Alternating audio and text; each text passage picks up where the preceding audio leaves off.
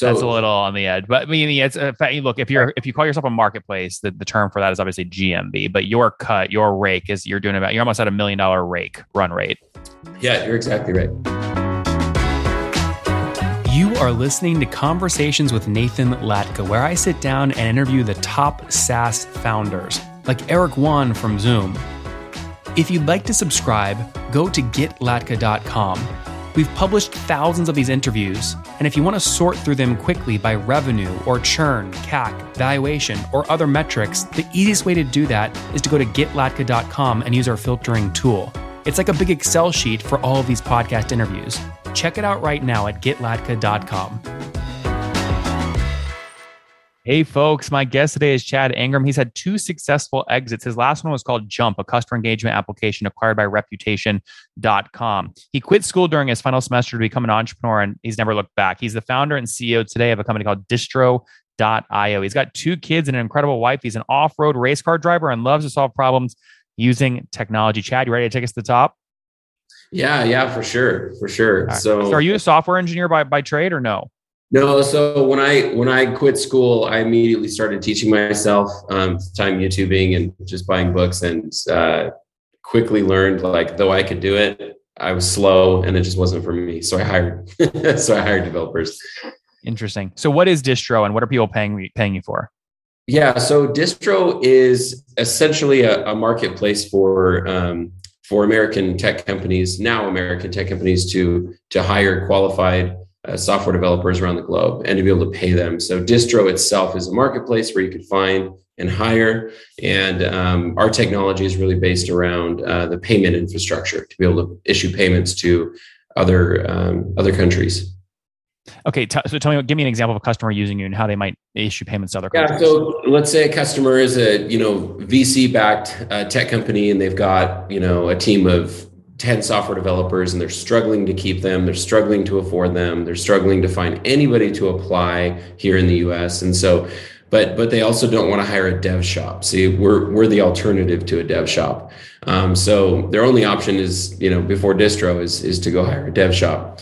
And so, but that comes with a lot of disadvantages, like, lack of control. You don't know who you're hiring. They're not like in your team infrastructure. They don't really understand the purpose of the products they're building, things like that.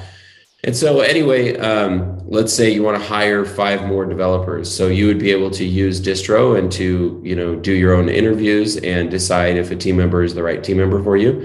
And once you make a hire, that hire is placed through Distro. We don't have any long-term agreements, just a user agreement. And so you would simply hire 5 developers after you've interviewed them and found that they were a good fit for your team, and they work directly for you. And so, and how do you guys make money in this model? So what we do is we take a rake off of the payroll number. So when a developer is introduced to one of our customers, they just see one automated number to say, all right, this is the cost of this developer. And that's the all-in cost. And so they don't have to worry about a subscription fee or payroll taxes or anything like that. So they just say, all right, this is the one person, and this person is, let's say, 11,000 a month, and they've got 15. Is that the average of the jobs you've placed? Is it about 11 grand a month? I would say, between 11 and 12, depending on experience. So these are some very high quality people, we just recently had, a tech startup that hired somebody who was working for Coinbase, but through a dev shop. And so how much of that 11,000 will you keep? So we'll end up keeping it. It depends on the geography. So usually in more Asian countries and India, we can take a little bit more, but it really just depends on the geography. But we try to get to 25% generally. Okay. So you're taking about, maximum $3,000 on an $11,000 a month person. That's a developer, someone hired through the platform. Per developer per month. Correct. Forever in perpetuity? Perpetuity. Yeah. That's a lot. So do people, so it kind of is a subscription fee in that sense that it doesn't end, or do people only hire these developers for 3 months and they stop? Great question. So we only do long-term full-time work. So if your intention is to find somebody for 2 months to do a quick widget or something, then we're not a good fit.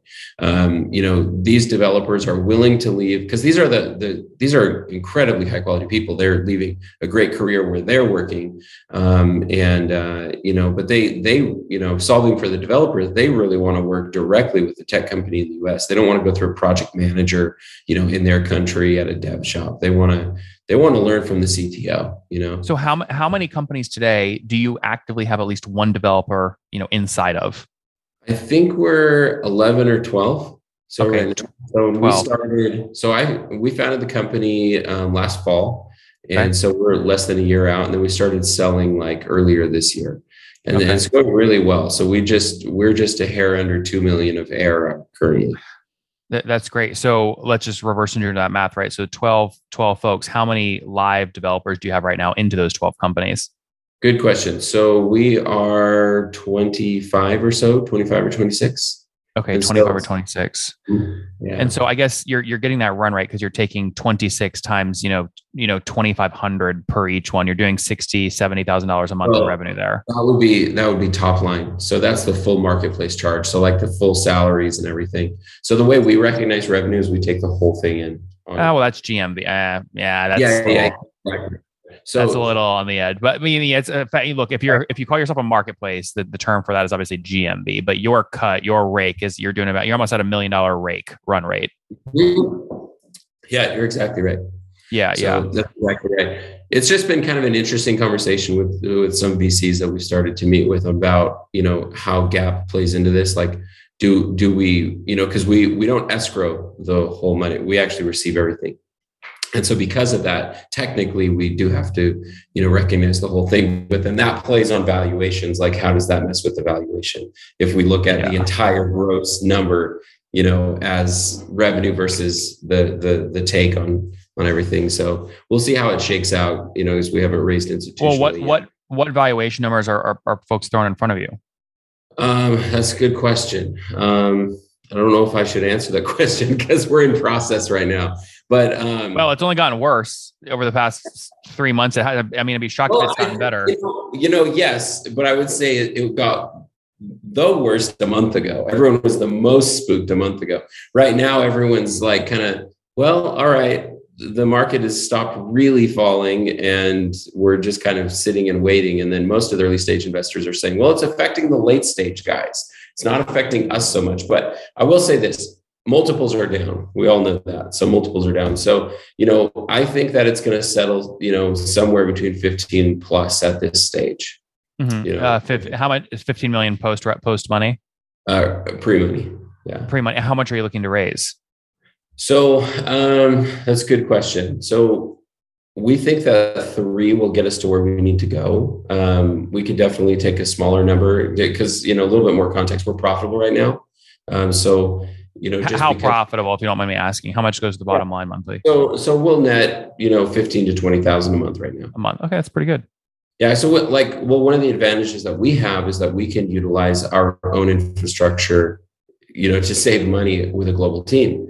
And so though we have we've got a, decent headcount here in the US for our size, and there's like 5 or 6 of us, one person's part-time, but then we also have team members also, offshore, nearshore, through Distro. And so we can take advantage of those same economics. And so our payroll number is significantly lower than somebody else in our same, phase. Mm-hmm. And so there's 5 of you full-time today though. Yeah. Well, in the US, and we have 3 How many more. total? So there would be 8 of us so far. 8. Okay. Are you the sole founder? You own 100%? So I have 2 co-founders. And great co-founders. Last company I founded, I owned the whole thing initially, and that was a little stressful. I should have had co-founders. So we've got 2 great co-founders, CTO and a COO. You split equity evenly, or that you have a little more? No, I have more for sure. Okay. Do you have more than both? Yeah. For sure. So I initially funded the company, I brought them in after, kind of developing the idea initially, but they're really great people. And, both of them were kind of at that point where they're like, I need to go do something that I've got ownership of, as opposed to just joining the employment line. And they've done really well. They've been. How much have you put in? Did you put in personally to the business? If you don't mind me asking. So about 250 is what I said. So like, how did you get so rich? Like people are going to be wondering, where'd you get all this money from originally? From me. So I sold 2 companies prior to this. So, okay, there you go. Yeah. Racing isn't cheap either. Yeah.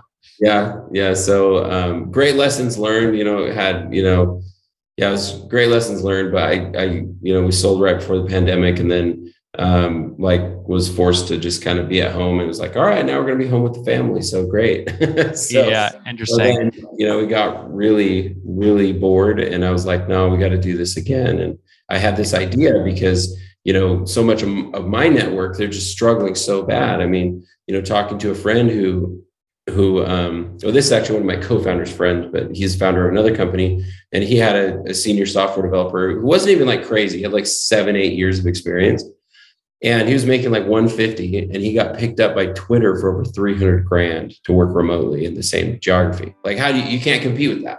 Like, there's really nothing you can do about that, and it's only getting worse.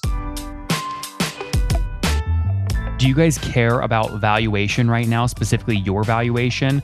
Do you think you might raise soon or sell a portion of the company? There is no other tool on the internet that you can use to get a better and higher valuation than FounderPath's new valuation tool. We have over 253 deals that went down over the past 30 days, all the revenue numbers, all the valuations, and the multiplier. That way you can go filter the data, find companies that are your same size, what they sold or raised for or at, and then use those as comparables in your decks to argue and debate and get a higher valuation and less dilution, which is the name of the game, less dilution.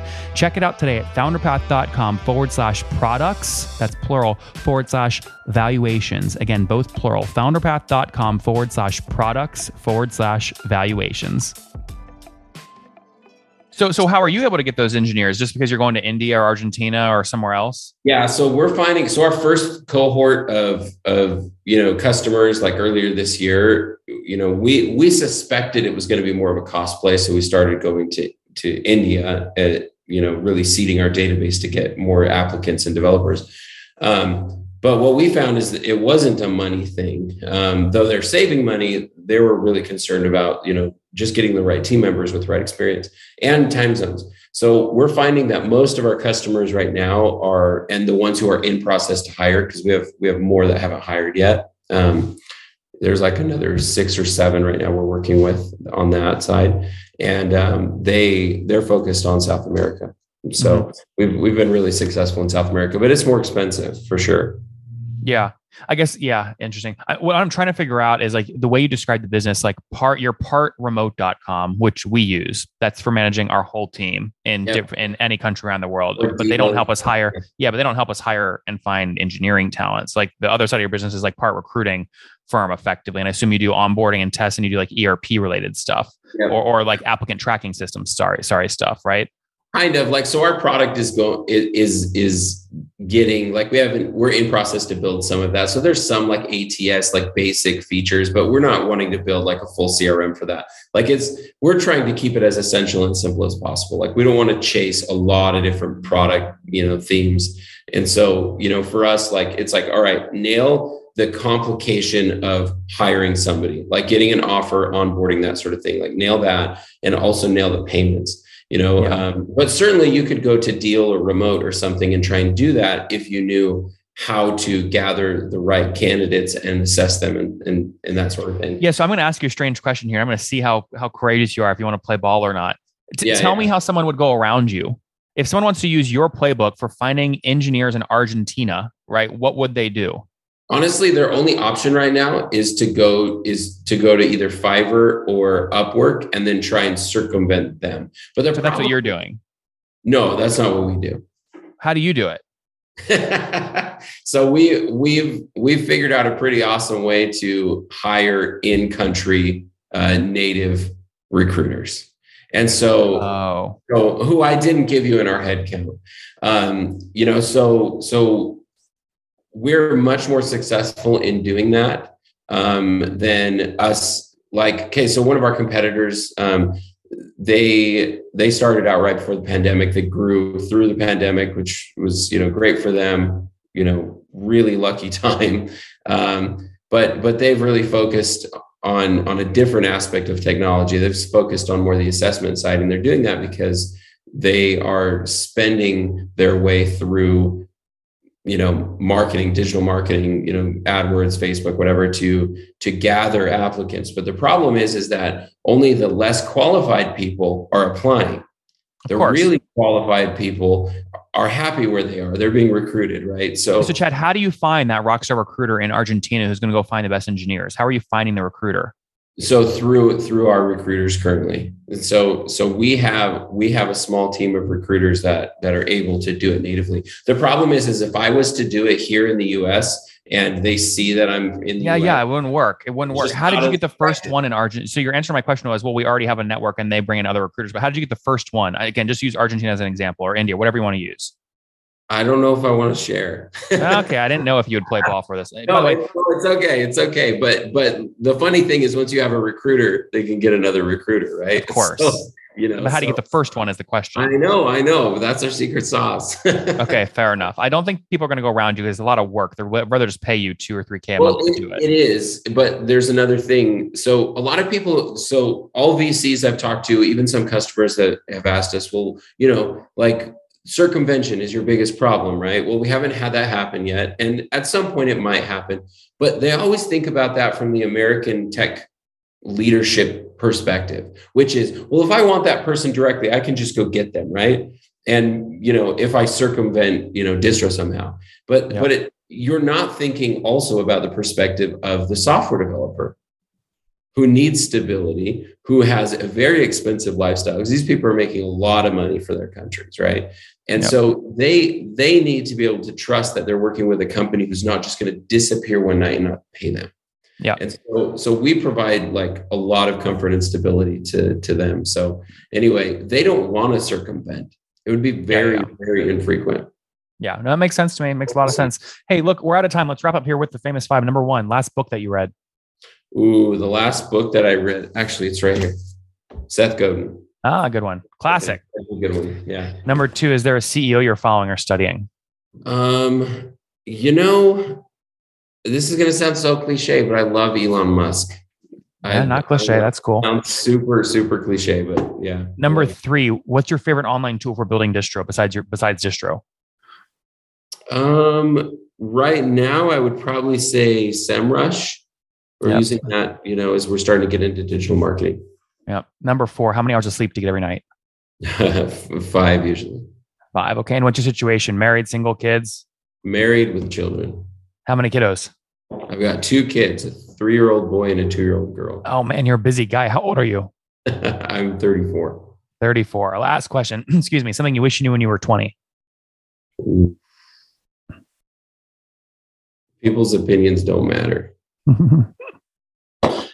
Guys, there you have it. Distro launched just in the fall last year, specifically to help you find great engineers all around the world, hire them in their country, pay them, manage them all through Distro. He's got 12 companies using him right now who are actively employing 26 developers he has found for them through the platform.